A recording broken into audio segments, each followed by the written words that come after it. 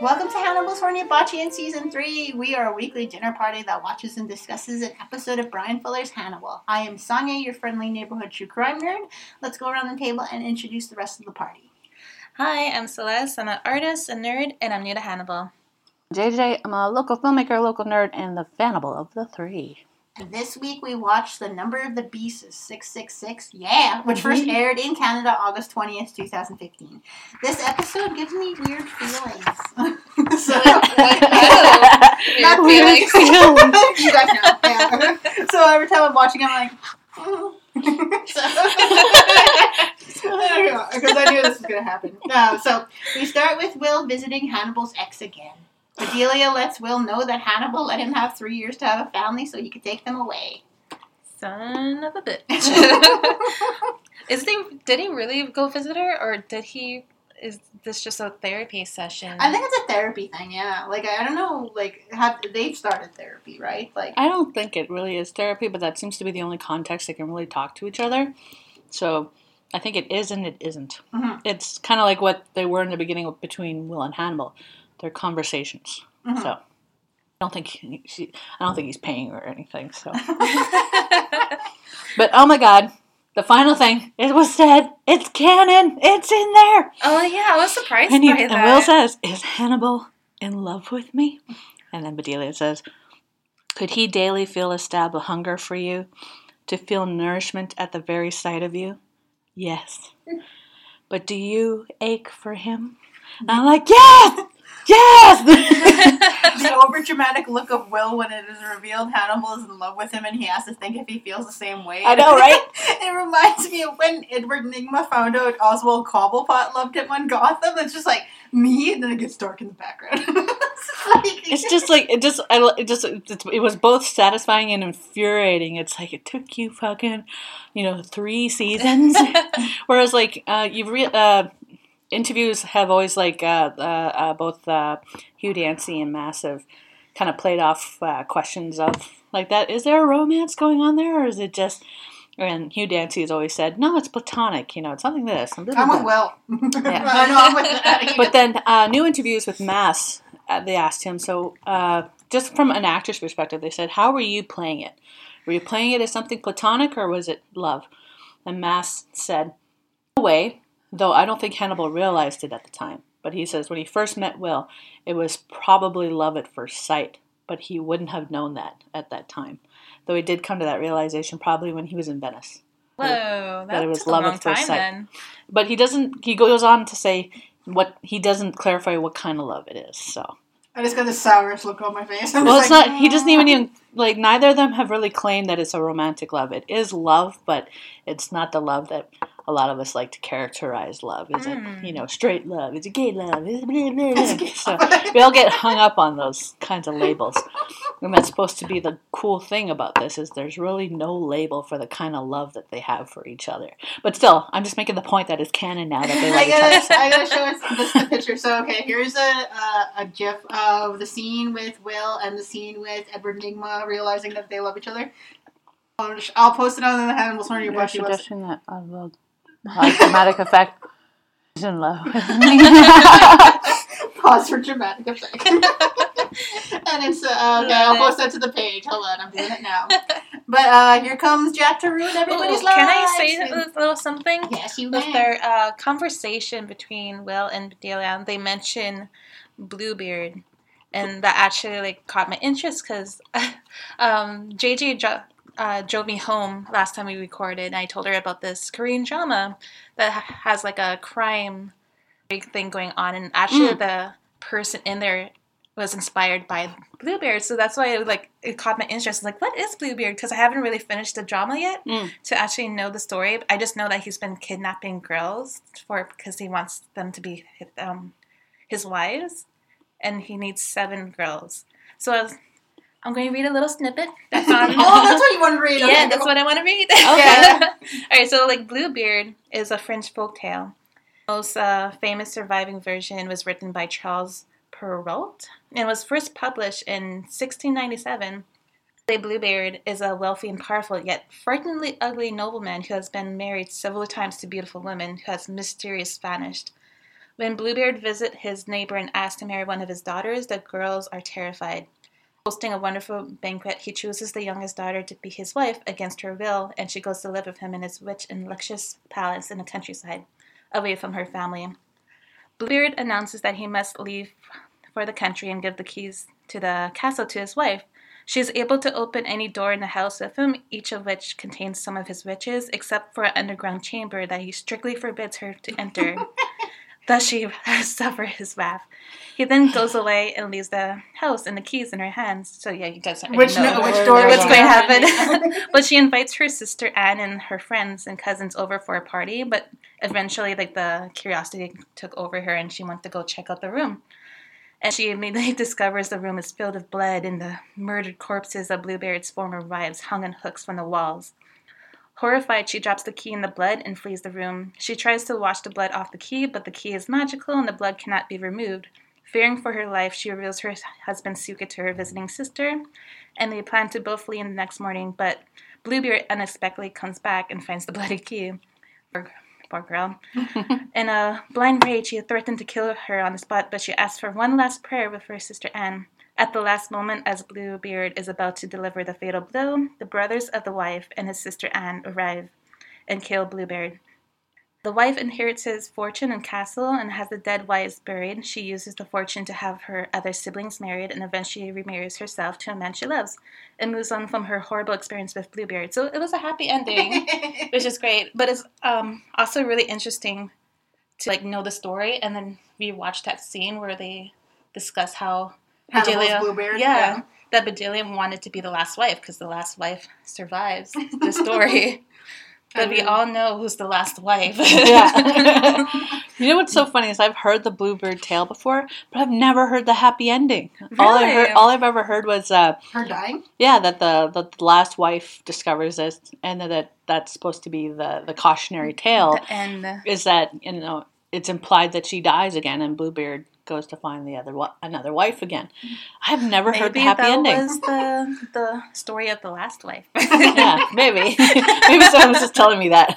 Or whoever told me or wherever I watched it didn't read the rest of the fairy tale and just left it there. Like, that sounds better. But it's definitely different from the Korean drama. It's called Strong Girl Bongsoon.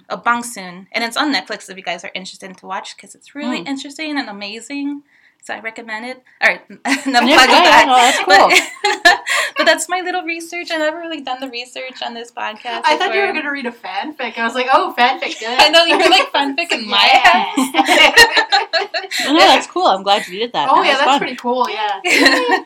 But Hannibal, Jack plays into Hannibal's web by saying to Hannibal that he is God. So I'm like, oh, that would make you God in this universe, he tells him, basically.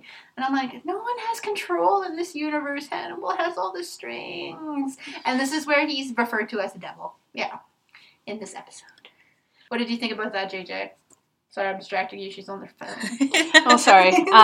Sorry, work was texting me. Oh, I'm sorry. I'm sorry. What was your question? He refers to Hannibal as the devil. Oh, yeah. Well, it's like, he is duh. the devil. I know. It's just like, I know we usually all refer to evil people as the devil, but it's just like, in his case, it's true. In his case, it almost feels weird to even give him such the title of the devil, but it almost feels like, yeah, if the devil wanted to be incarnate on Earth, it might be fucking Hannibal in this universe. It almost felt like too much of a compliment, but at the same time, like, nothing less. Well, we did comment how he's like this shoulder devil. Yeah, but also, too, it's just like, you also have to look from the point of view of the devil, where the devil really thought the way he saw the world was right. Uh-huh. And God was like, no, so punished him and sent him to the underworld. No, no. Yeah.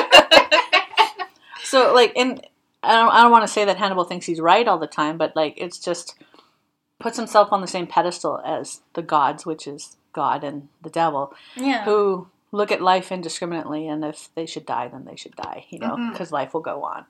And he literally has this ability to just not fucking care. Yeah. And it's infallible to humans, because it's just, we have feelings, we feel things, and he just doesn't seem to care. And it's just so rare to come across such a creature such as Hannibal. So. Yeah, exactly. I find it weird that they compared Jack to a god. Yeah. Because I don't really see him as a god. Yeah, because he's infallible. Like, every plan he has had has ended in somebody being hurt. Mostly. Yeah, mostly. But in the end, the ends justified the means. So he isn't a god. No. So it was kind of like a weird greater good, in which you could think of it in a godly way like that, whereas God usually hands out disasters and all this stuff to kind of put balance back in the world. Whether we like to think of it that way or not, that always seems to, when something bad happens, there's usually a nature there's not necessarily a reason we agree with or understand, but it always seems to send a balance back out into the world. And in this weird universe, Jack, despite it's like, I don't even know how he's still at the FBI, but somehow whatever he does creates results, whether certain people are living or certain people are dead. Well, I guess in a sense, because Hannibal compared to God making sacrifices. Yeah, that's all Jack does is make sacrifices. All gods demand sacrifices, mm-hmm. and that's what everyone's doing. Both Jack and Hannibal. But I think everybody's on Hannibal's meal prep list this season. Like, everybody's a potential meal. I think I'll make a good chili. How about everybody else? What do you think he'd make out of you? That's funny that you said chili. So that's what Dan calls Chilton. He calls him chili tea. I call him Chili Willy. Yeah. I don't know. I feel like I'd be a fatty food. Because I'm a little chubby. Weird. But I think I'd make an okay goulash. Put a little cheese whiz in there, I'm just going to go with the old-fashioned hamburger. Yeah. That would be good. Or risotto. That'd be some kind of ground beef. So. I think we'd all be ground beef. I think so. Knock on wood. Hopefully we're not.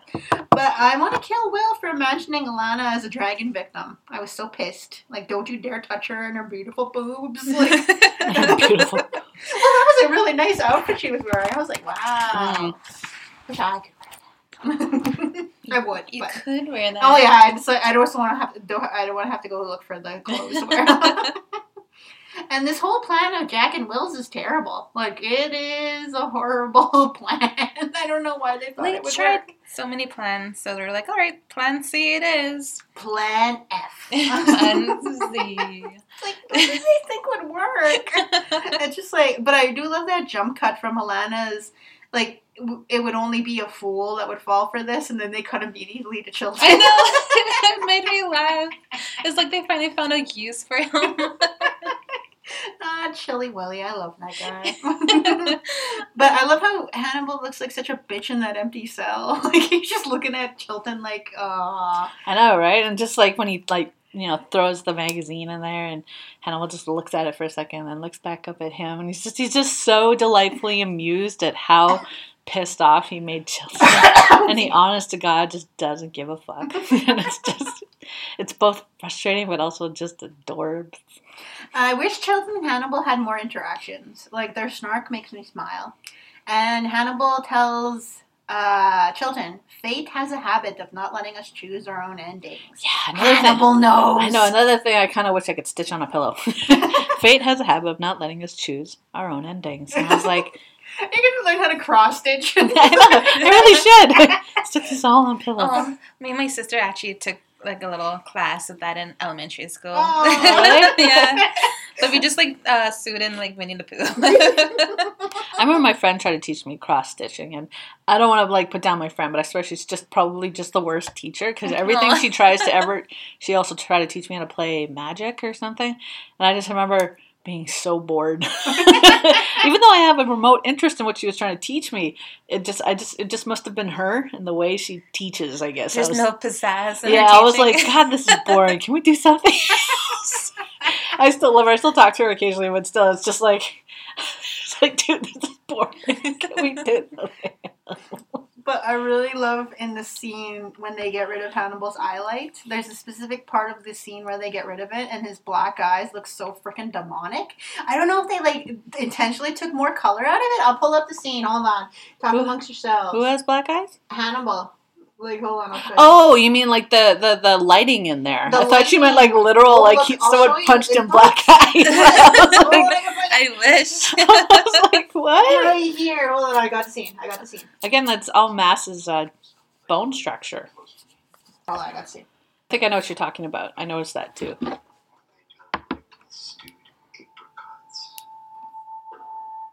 I know, right? Doesn't he just look demonic? Yeah. Look It evil? was like a skull. It looks so cool. I really like how Chilton tried to threaten him with that. I'm just going to leave an extra copy of my book right over here. I've rather personalized it for you. And then that note says, "Go suck it." Signed, Shelton. That's so cute how like Hannibal's still like light. Thank you, Frederick. It's just like, That was you know what? I've cute. considered naming a future offspring Frederick just because of the way Hannibal says it. Frederick. But I don't know if I'd name any kid Fred. That feels mean. Freddie. I don't know. I don't think I could. Well, I'm shocked Chilton didn't use an ugly photo of Hannibal for his book. I was really surprised by that. Like, he could have used, like... There's no such thing. Yeah. An unflattering photo, then. Because, like, frickin' Freddie Lowndes used a few unflattering photos of Hannibal, so... Oh, right, yeah. Yeah, like, where he was, like, out of focus and stuff, but yeah. But, I really... Like, so we come to the scene where they're interviewing Chilton and Will... And I really, really love Freddie Lowndes' awesome-ass microphone. Like, oh my god, it looks so cool. Like, it's so fancy. And my company has the same tripod as her, so I really, really like it. I was really freaking out when I saw the little tripod she had. Oh shit, you reminded me that I wanted to go up and buy a tripod. Thank you. Write yourself a note. Yes, I will. But Chilton's profile of the dragon is actually right and proves he's not just a dumbass.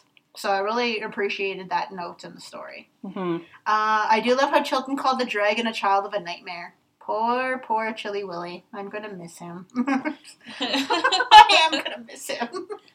Oh, someone else distract me from my pain.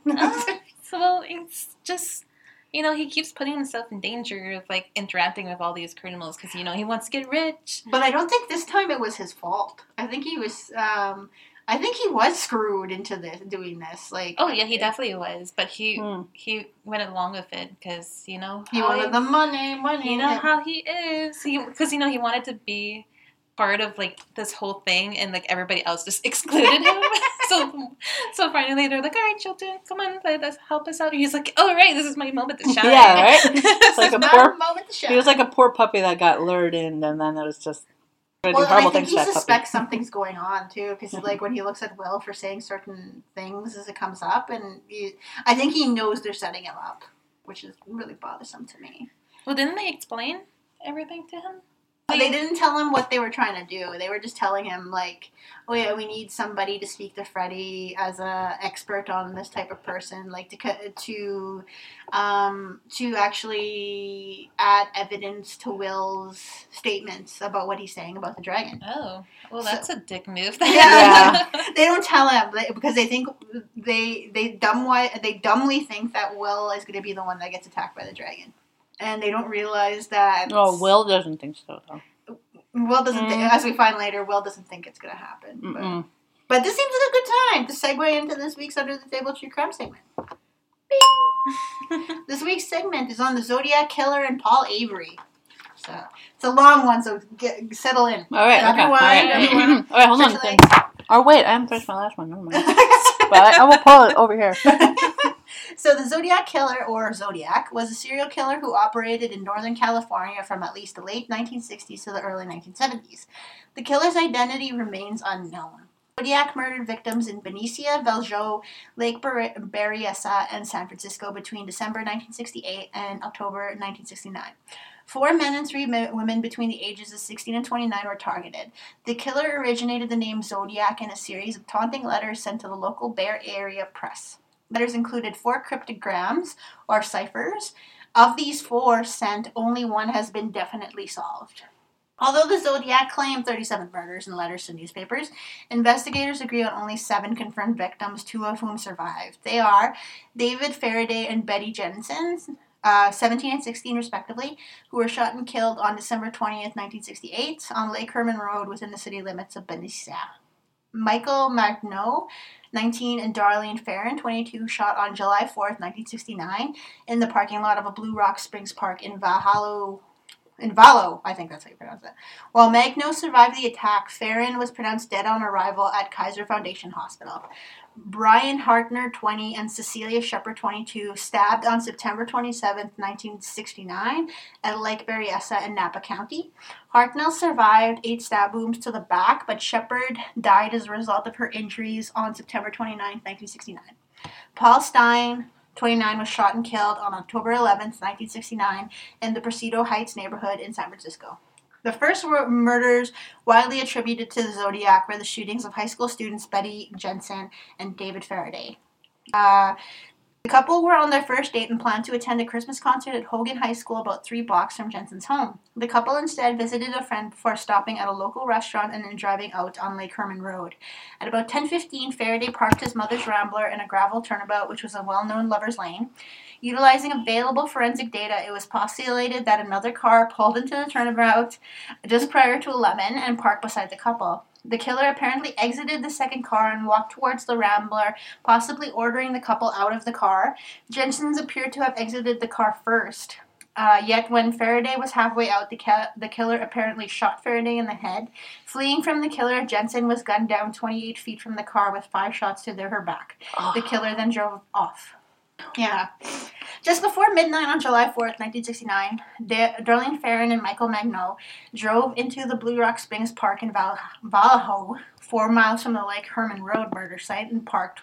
While the couple sat in Farron's car, a second car drove into the lot and parked alongside them, but almost immediately drove away. Returning about 10 minutes later, this second car parked behind them. The driver of the second car then exited the vehicle, approaching the passenger side door of Farron's car carrying a flashlight and a 9mm Luger gun. The killer directed the flashlight into Magno's and Farron's eyes before shooting at them, firing 5 times. Both victims were hit and several bullets had passed through Magno and into Farron.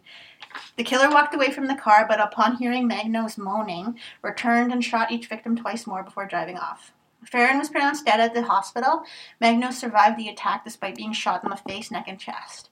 Magno described his attacker as a 26 to 30-year-old man, 195 pounds, 200 pounds, or possibly even more, and 5'8", with short light brown curly hair, and a white male.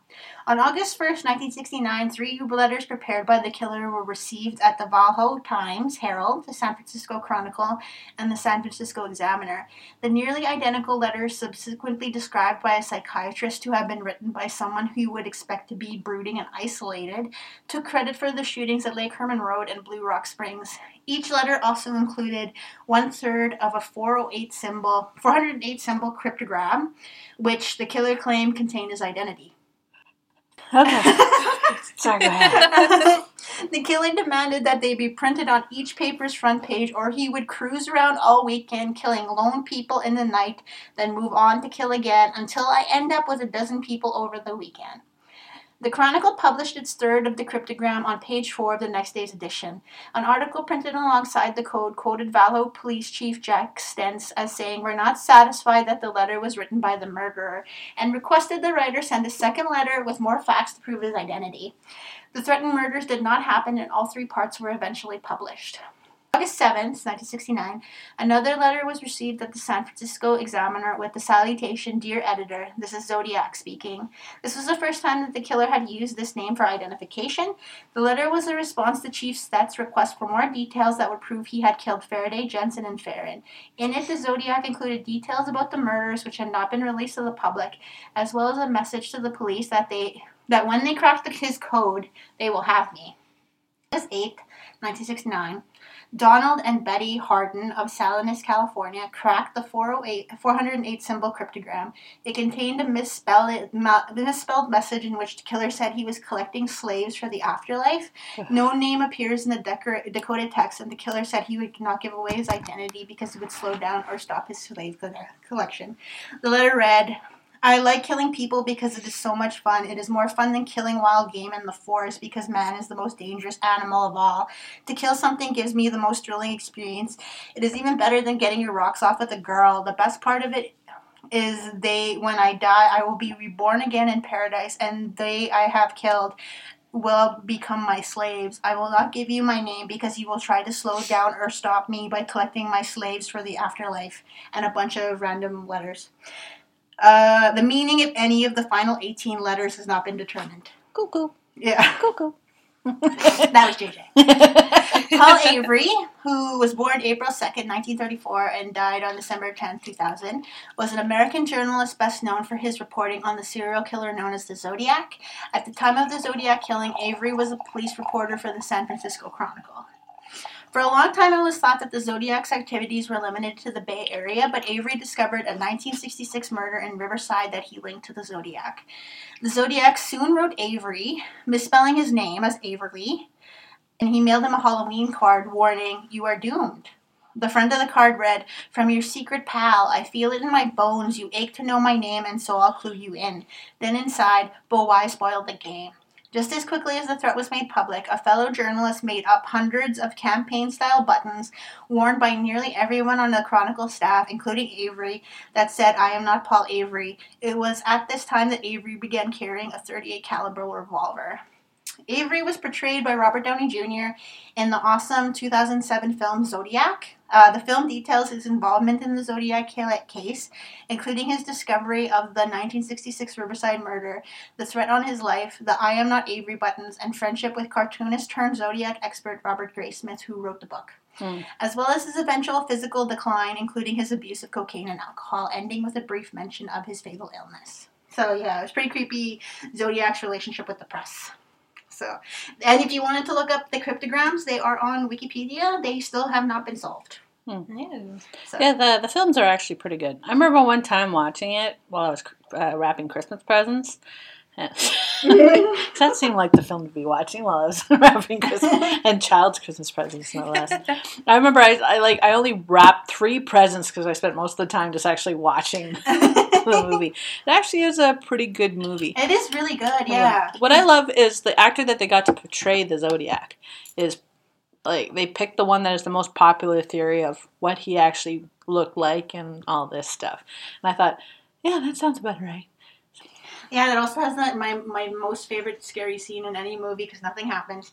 So Robert Graysmith's in the basement of the guy they suspect of being the Zodiac, and there's somebody walking around upstairs, and he's like, "Is there anyone else here?" And the guy they suspect of being the Zodiac is like, "No one else is here." And it keeps happening. Mm-hmm. It's like the creepiest story in the history of time. I hate that scene, but it's so good.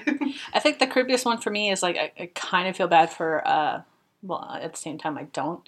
At the same time I do.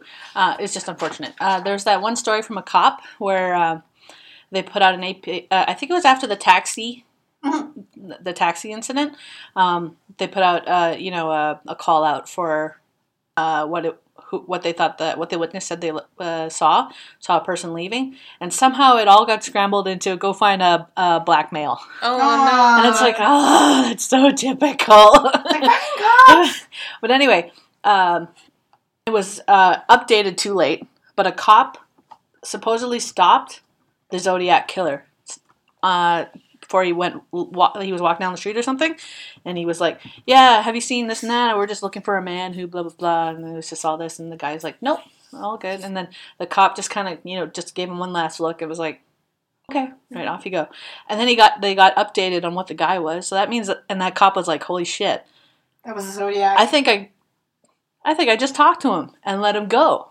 So it's just there was a cop actually did. Potentially, we still don't know if it's true, but at least after witness testimony and what they think he looked like and blah, blah, blah, and what the cop saw, they're pretty darn sure that this cop had actually stopped and talked to the Zodiac, but because of the wrong description, he was let go.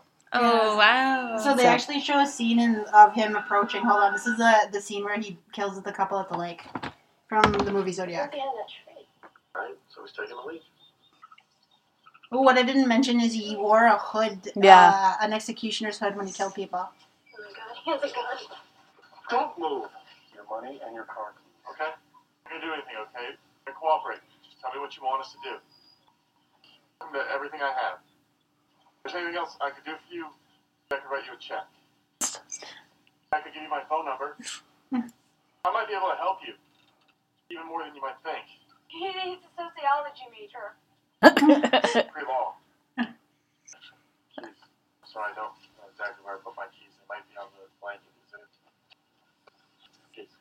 But I'm gonna cut it before it gets to the worst scene. So there's a scene where he stabs them, and like it's the most gruesome stabbing scene I've ever seen in a movie because they don't die immediately. He keeps doing it. Ew. Oh, it freaked me out. And also they show the scene where the Zodiac picked up a woman and her baby. And the woman suspected something was going on, and the guy just told her, like, before I kill you, I'm going to throw your baby out the window. And I'm like, ah! Like, I saw this movie in the theater with my sister, and we were just freaking out the whole time. It's like, he's still out there. But that's, like, I like, as horrible and disgusting as it is, that's actually very accurate, and I'm glad that, you know, sometimes movies take that opportunity to show you what it's actually like to get stabbed. Nobody fucking dies right away. Yeah. It's very rare to die right away. If anything, it's very painful, it's very excruciating. Half the time, the reason you stop moving or go quiet is because your body goes into shock. Mm-hmm. So you're not actually dead yet, but you're dying. You are dying, but yeah. Oh, wow. But yeah, no one rarely ever, like, if you see, now when you watch movies and you see people die right away, just be like, you wouldn't fucking die that quickly. You would take, that wound would take at least 5 to 10 minutes, sometimes excruciatingly up to an hour to die. So, Oh, my God. yeah, so, like, as horrible as that is to watch, that scene. It's realistic, It's realistic and it's accurate, so. Mm-hmm. It's just really depressing. Like, that movie is really good. It's one of my favorite movies because it's not about the exploitation of, like, ooh, true crime. It's an actual look at, like, what these people had to do to try and find this horrible man. And it's really good. I watched a recent documentary on Netflix, Evil Genius, and it's about that, I don't know if you guys recall a case where a guy had a lock around his neck and it blew up, and he was robbing a bank or something. Yeah, I told my homie Sage to look it up because he's writing for a true crime series. Yes. Well, anyway, that's what that series is about. Oh, yeah. And as much as I really, like, I half enjoyed it, like, I really like the cinematography, I like the way they did a lot of the research, but it's still very, what's the word I'm looking for? Sensationalized. Yeah, I hate those. Yeah, and it's just, like, as much as I want to like it, very much, they're really like, look at this crazy lady. Look at this. It was a conspiracy. It was all these guys. And I'm just like, even though at the end he acknowledges the guy who died with that bomb around his neck, he comes back to that as his ending note was he actually part of it, or was he actually a victim? He, like, gives him a little footnote there.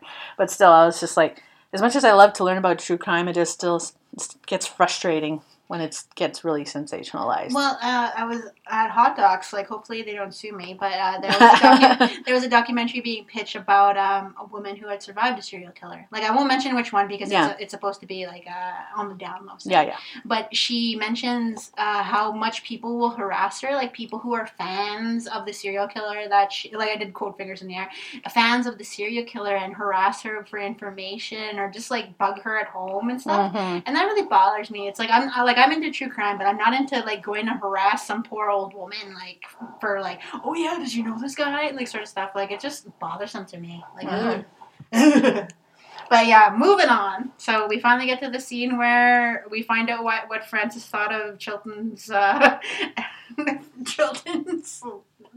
thingy. So his interview, yeah. Yeah, but I really like that Francis seems to have panty liners in his home for some reason. Like, what the hell? Yeah. Well, didn't they say his home used to be a hospital? Yeah, like an old folks home. Old folks home. So that's just very common. You know, there's just, you know, what's that called? Incontinence? Incontinence, yeah. So it happens. So. He's very resourceful Yeah, using it. And they're also, whatchamacallit, they are sterile. Like, pads are sterile. You could use them as bandages. Not than what people would want to. Like, some people are babies. But yeah, like, it's just some, but... Well, it's still a thing that'll absorb blood, yeah, you know? exactly. So just like, put go it on for the it. moon. Yeah. But I've heard someone isolate the audio of Chilton's breath from this scene. In this scene in the book and movie, it was Freddie Lowndes in Chilton's place. Lowndes was burned alive in the wheelchair by the dragon after atoning to the dragon. I really like how they keep the burning wheelchair in the show as a reference to Freddie in this universe. As if to say, you're next, bitch. Yeah. So it was really cool. I like that. But yeah, somebody isolated all the, like, little mewing noises and stuff of Chilton, and I'm like, okay, you guys are all perverts. I'm not gonna listen. It's always them in pain, right? Yeah. Or scared, and it's just like, it's like, okay, guys, this is just getting weird. Like when somebody isolated the audio of Hannibal shoving a pipe into Will's throat. Right. It's just like, come on, guys. Like, come on. It was like, damn it, stop it. stop it, you all. Like, you know what? Like, okay, the show is very serious. It's very dark, and it's okay to, I think, to have a little fun with it, just because, you know, it is so serious, and sometimes we need to laugh. Yeah. But, like, and even though it's a show and it's not real, it's like, I still think, you know, that should be in the back of your mind still, you know, just... This has happened to people. These are like, you know, let's just keep for a split second. Let's stay human. While we're having fun, let's stay human. Yeah, these two may be two sexy men, but it's two sexy men that's about to kill each other. Yeah, let's keep the context here. But shout out to Raul Esparza for his acting in this scene, because his fear is so palpable. I really love that. Like, because you can tell he's terrified. I love that. Like, he's really going to be killed. I thought that he sounded pretty, like, innocent and cute. Yeah. I kind of, like, wanted to protect him. I know, because it's like he hasn't done anything. Like, leave him alone. Like, oh. But I love the way the camera shows Francis towering over Chilton. Chilton looks like he's nailed to the floor. And shout out to how terrifying it was when Francis started rocking the wheelchair. How did that freak me out? It made me jump. Oh, I have a question. So Chilton mentioned that his back is... He thought he was burned. Do you think... He's glued to the Oh, table. he's glued? Yeah. For some reason, I thought that... Francis tattooed him or something. That's why he needed, like, ice later. But they didn't, like, mention anything. I guess they showed, like, a little, like, bit of his arm. Yeah, like, rip it, like, attached to the thing. Yeah. Ugh, that was so creepy. Aww. Yeah, so he's glued to the wheelchair. Just so he can't leave. But like the whole scene where Reba shows up, Francis acts like he totally got caught masturbating or something. Like, ooh. Well, in a way, kind of. Like, Yeah, that's, if anything's more intimate and very personal to a killer, it's when you're in the midst of killing someone. It is like, you could comparatively put it to, it's like being caught masturbating. So, it's a very personal thing. And I really like that scene about how he shot through the glass, like only his mouth being visible. That was pretty cool. I love that shot. And my heart breaks seeing Reba just trying to be nice. I know. She bought him soup. I know. It's like, in this world, if you love someone, you bring them soup, evidently. It's like that time someone else you know brought somebody else soup while they were... Yeah, you brought me soup once. Okay. But no, I think this is a big thing about someone. If you like go out of your way to do them a favor like that, you know, it's like, I think that speaks volumes. You don't have to say anything. I agree. It's like, here's some soup. I think, like, the first time me and my best friend, like, really, like, hung out, I got, like, sick, and she bought me soup right away, and so I knew she was a keeper. Yeah, right? But did anyone else get the sense that Reba knew somebody was there? Who else was there? I think so, because, like, you know, she was... Because she was, like...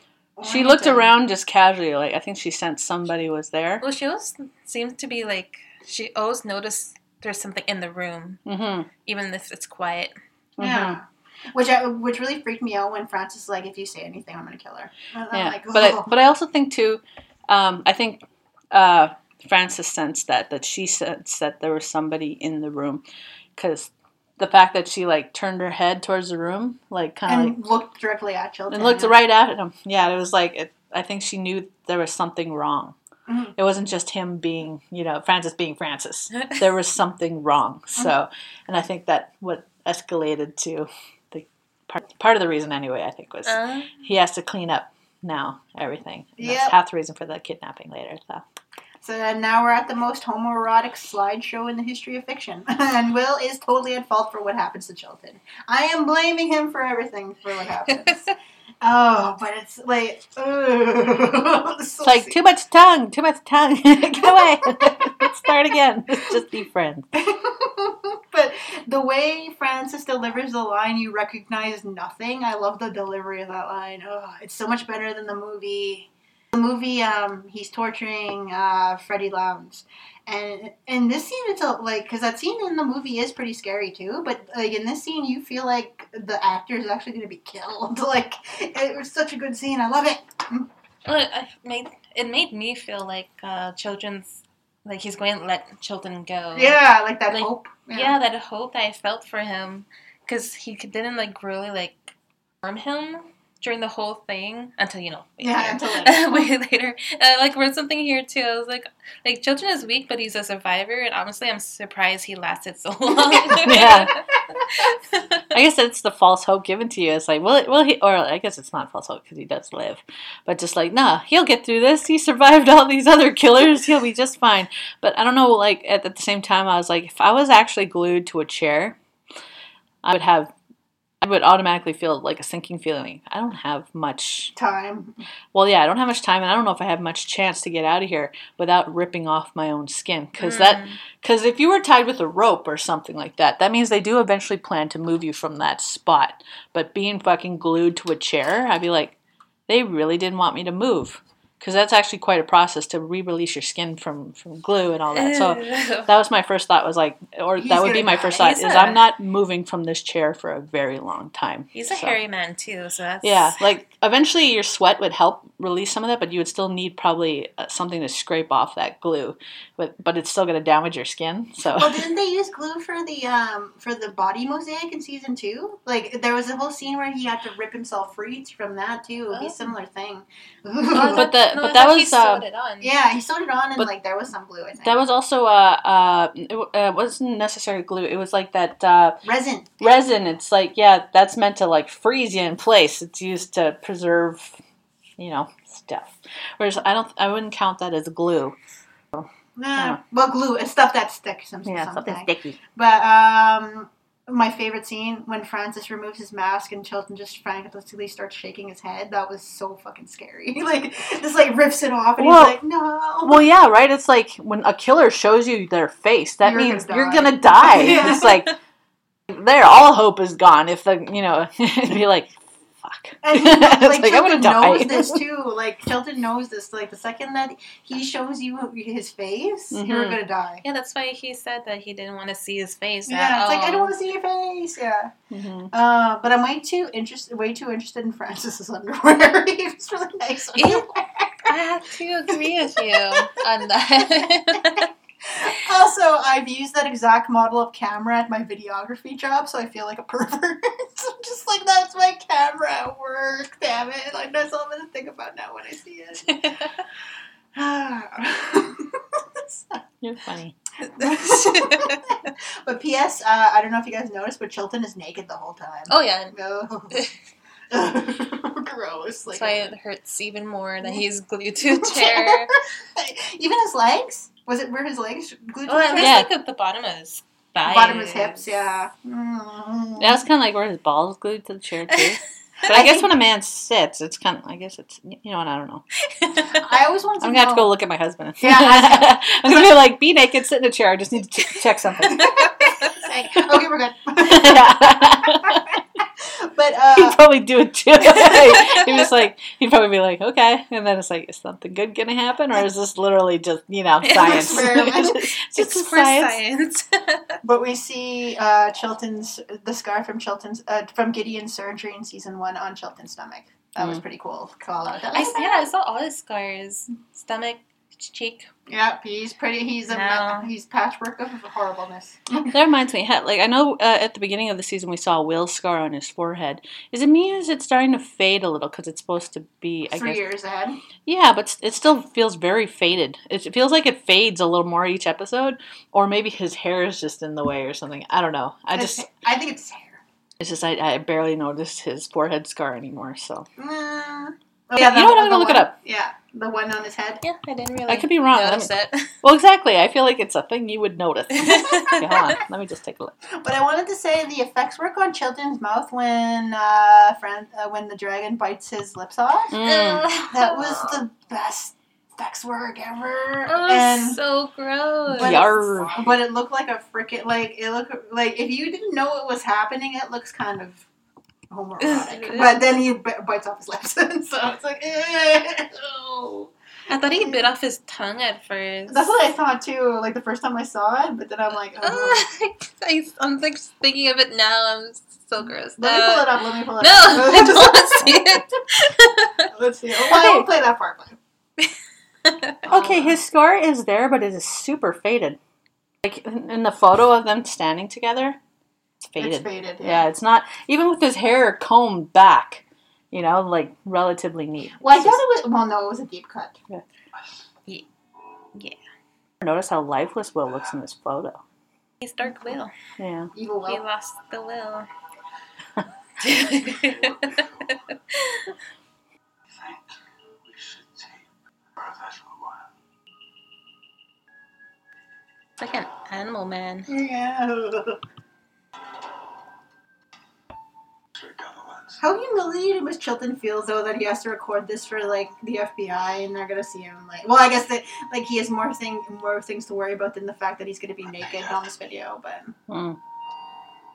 Do what he can to survive. Have the camera work. You did very well. Let me go now. Well, Yeah. although, there's one way I can help you better. Stan. I don't want to watch Oh, big man, poor Chilton. Poor Chilly Willy. He, like, did not deserve any of this. I mean, he's been, like, a little brat since the beginning, but just... But it's totally harmless. He's so small in that whole scene. But, so Dragon sends Hannibal an appetizer. The scene where Hannibal sucks up the lips like fucking spaghetti scared the shit out of me the first time I saw it. That scared me. I had a nightmare about it. It's like, I thought that was just, call me disgusting, but I thought that was so sexy. then I laughed. Okay, obviously I blocked out what he's actually, eating, but just that whole glare and I was like, I got it. just that fucking... Excuse me, as a gag. I'm on it. Yeah, you got it. Hold on. Where's the other one? See, he even made a completely different sound. It was like... What the fuck is this show? They know they're canceled, so they're just trying to get away with everything that they can. I know, right? It's great though. It's just what I love too is just the fact Hannibal is just smiling the entire time. Like it's like, I'm sorry, Jack. This whole thing's put me in a good humor, and it's like, you bitch. I wish Alana had tased Hannibal in the balls for that comment. So it's just like, because he eats Chilton's mouth and like Chilton's lips, and then he's like, I'm having a great day. Basically, is what he's saying. I'm like, but it just bothers me. Sorry, it sounded like a car starting up. It sounded like something. So so on the video that they see from Chilton, that the Red Dragon made him videotape, Chilton says, "From my own lips you will learn a little more to dread." Oh, so I wanted to ask you guys a question regarding Will watching that video, and how he kind of like, once Chilton starts screaming, he like puts his head in his hands and he's just like, oh God, like you get that feeling of like, oh God. But to me, I was like, was Will scared or was he excited? And that's why he was getting upset, because afterwards you learn that, he was aware of what he was doing, and he probably felt powerful again because he killed Chilton. He was part of, hurting Chilton. So it was just, so to me, I was like, I don't think that was, like, oh my God. It was more like, oh my God. Like, I think I like that, that I had this power to do it. I think it's like horror at himself for getting excited by it. Yeah, so like, obviously Will clears it up with the next scene with Bedelia in their so-called weird conversation / therapy session, where it's like, you play, you pay. And I think it goes to show that Will actually is, you can blame his empathy if you want, but I actually think Will is actually a psychopath. He's going crazy. Yeah, and like he has the same psychopathic curiosity because he used it. He was curious what would happen, though, and he said himself that he wasn't surprised by what happened to Chilton. Which gives really good motivation for why they did such a stupid plan, because he wanted it to happen. I think it's why he went along with it, really. It was just, he was like, I don't think I'll get hurt. He was like, and if I do, I have backup, whereas Chilton doesn't. So. Yeah. Question I wanted to ask you, did Dragon drop off those lips at the prison himself? How did they get there so fast? Like, because they were in the mail, and they were fresh. Like, ugh. It's possible that he might have, but I don't know if he would risk doing that. I think it's sometimes as simple as just dropping it off to like. That's a good question because there was no postage on it, eh? Yeah, I think he dropped them off. I think he did, but then, wow, that's risky. Yeah, exactly. That's the only thing that kind of bugs me in this whole universe is that sometimes they don't explain a few of the practical things just like that. It's like... Yeah. Let me see. Hold on, I'm gonna check the mail on it. Wait, don't look, Celeste. It's But yeah, so just to keep on with that note is... There's hold on. So Will killed by proxy. There's no postage on the envelope. Or so didn't proxy. So he either dropped it off at the post office or he dropped it off directly at the hospital. No postage on it. It's possible. Certainly, there's probably less police monitoring at the hospital. Mm-hmm. So they're probably safer and easier to literally just drop it off at the hospital. Yeah, I agree. He has balls of doing that. Yeah. Well, didn't they say he already feels invincible and feels like he can do anything? Anything. No, that's me as well. This episode makes me hate Will. It's been building because everyone is in danger because of his boner for Hannibal. Oh, right. But I've used that same Super 8 camera that Dream Will is using on Chilton, and I feel like a film pervert because I'm like, damn it, quit calling me out, show. I used that full X. It's like, oh. So didn't Bedelia use the same thing that Hannibal said to her before? How participation. Yeah, it's consent basically. Yeah. You are not observing; you are participating, and even by observing, you're still participating or something. Yeah. Essentially, it's like you're essentially taking part. Well, that's the mean way to put it, but yeah, I guess so. And yeah, so pretty much, yeah, Will took part. But I'm also pissed that Will keeps blaming Hannibal for stuff he had agency in. Why am I siding with Hannibal? I hate the person I've become. But we've come a long way since Gideon opened up Chilton in the first season, and then when Miriam shot him in season 2. I imagine Chilton has a burned throat. He breathed in those flames. He wishes he had enough saliva to spit in Will's face, which I will do for him on his behalf. Because he is even if he's alive, it's not a good way. Oh no!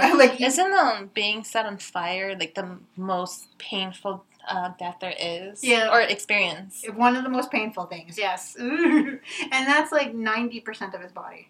Probably internal bleeding, internal burnage. How is he supposed to live after that? Yeah, exactly. I don't think he's going... in the book, when this happens to Freddie Lowndes, he does not survive. He survives long enough to tell them, it was a dragon, and then he dies. And so, we can assume Chilton died. So I will assume Chilton died. Yeah, I'm assuming he died only because we don't see him again after this episode. So I mean, we can always use the happier ending. Yeah, it's possible he lived, but it's a really shitty existence. Yeah. So. Mason times 1,000, basically, because he doesn't have people. He probably will have people to look after him, but he will not be able to do anything for himself. But it's also probably a long time waiting for skin donations, skin grafts to fix his body and face. It's it's not many people willing to donate skin for that. Yeah, let him go. Just end his suffering. Go into that sweet good night, sir. So much. It's let's do a 21 gun salute for Chilton. Yeah, because I feel like that'd be more merciful at this point. Yeah. Jesus Christ. He can survive anything, that man. But anyway, this episode made me really, really sad because my stomach actually started hurting, imagining how scared Reba must be at the end.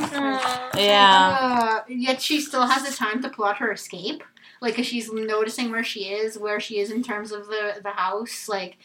She's planning to get out of there, or at least trying to. And I wanted to cry over the line when she tells Francis that they should be friends still. And I'm like, oh, damn it. Yeah, I did like that. That was a nice bit of cinematography work, just to give you that little bit of hints that she's taking notes of where she is. She can smell the flowers. She can hear things, all that. The clock, yeah. Yeah, I thought that was really cool. But yeah, I also like good survival instincts on Reba's part, where she was like, I didn't know you cared about me this much, but you scared me with this. Trying to really downplay the fact that he just fucking kidnapped her. Yeah. It's it's okay. It's okay. You just scared me, At the same time, it's trying to please him, appease him, and then, so that he won't hurt her. But still, it's confesses to her that he is the dragon.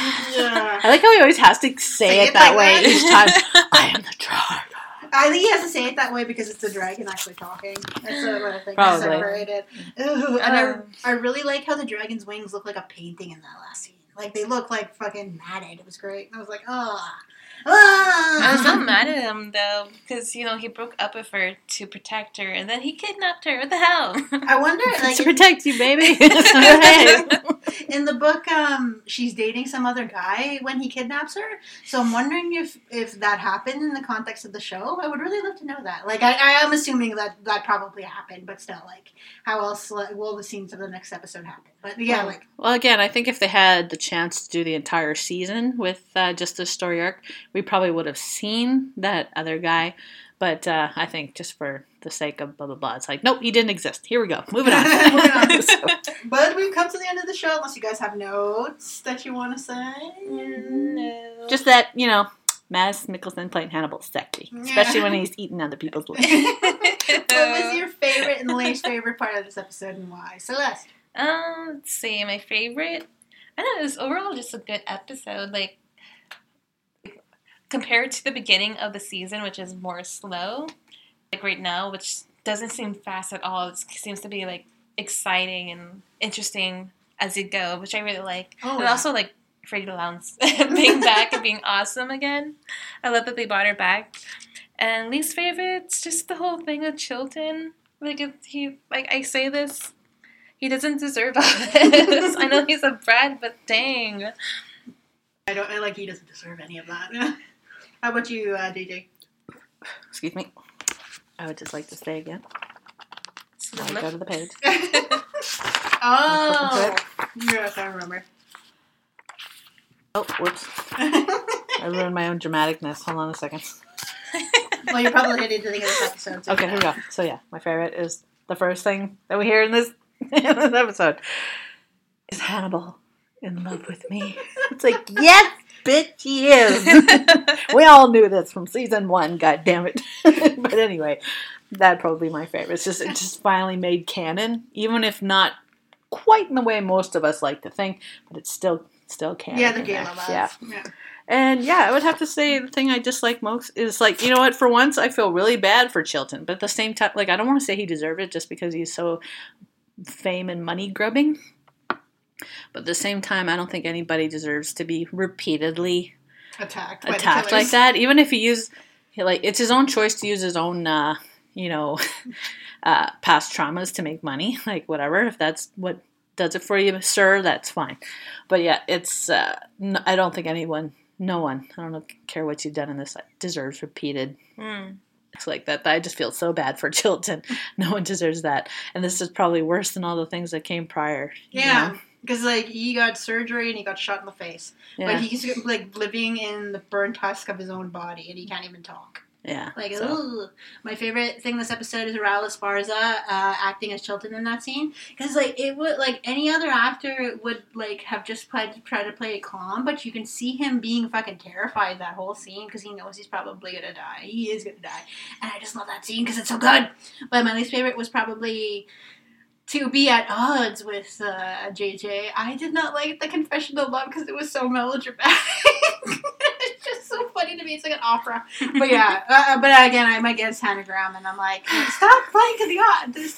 Stop being a fan servicing episode. So, but that was basically me. But where can we find you guys on the interwebs, Celeste? I was chewing on chocolate-covered almonds. You can find me on Tumblr and Instagram at Satumwa, SATUMWAH. Oh, and you can find me on Twitter and Tumblr as JJ Neeps, JJNEEPS, or you can find me on Instagram as JJ Neepin Films. And you can find me on Twitter as honey_child, on Tumblr as honey-child, and you can find us at Hannibal's Horny Hibachi on Tumblr and Instagram, and as HH Hibachi on Twitter. And we will be back next week with the final episode of Hannibal. Oh, it's all coming down to this. Yeah. It's like, oh man, we're gonna have to burn things. We're gonna have to burn this book. My little and all the notebook. ghosts will fly. But we are excited to see the last episode, and yeah, like hopefully by the time that we record that episode in a few days, they'll announce the movie or something. Yeah. God willing. I know, it's just like, I've seen so many teasers on Tumblr from fans who have been like keeping tabs on shit like that. And what was it, the production company that made Hannibal put a little footnote on their Twitter, put Hannibal season 4 Just on the Twitter, though. It doesn't say it anywhere else. It just says it on their Twitter. So they're teasing that maybe they're working on a season 4. If season 4 comes out, this podcast will return. But they have quite a few hurdles to get over. Like, they have to get rights to the books, right, to finish it, and then they also need a broadcaster. So it's like there's a few hurdles to get over, and it's not as easy as a lot of fans think it is. It's really not. It's not. Speaking from a filmmaker perspective, it's not. But on that downward note, so we note. will be back, and we will see you guys later. Have a good Bye. Bye.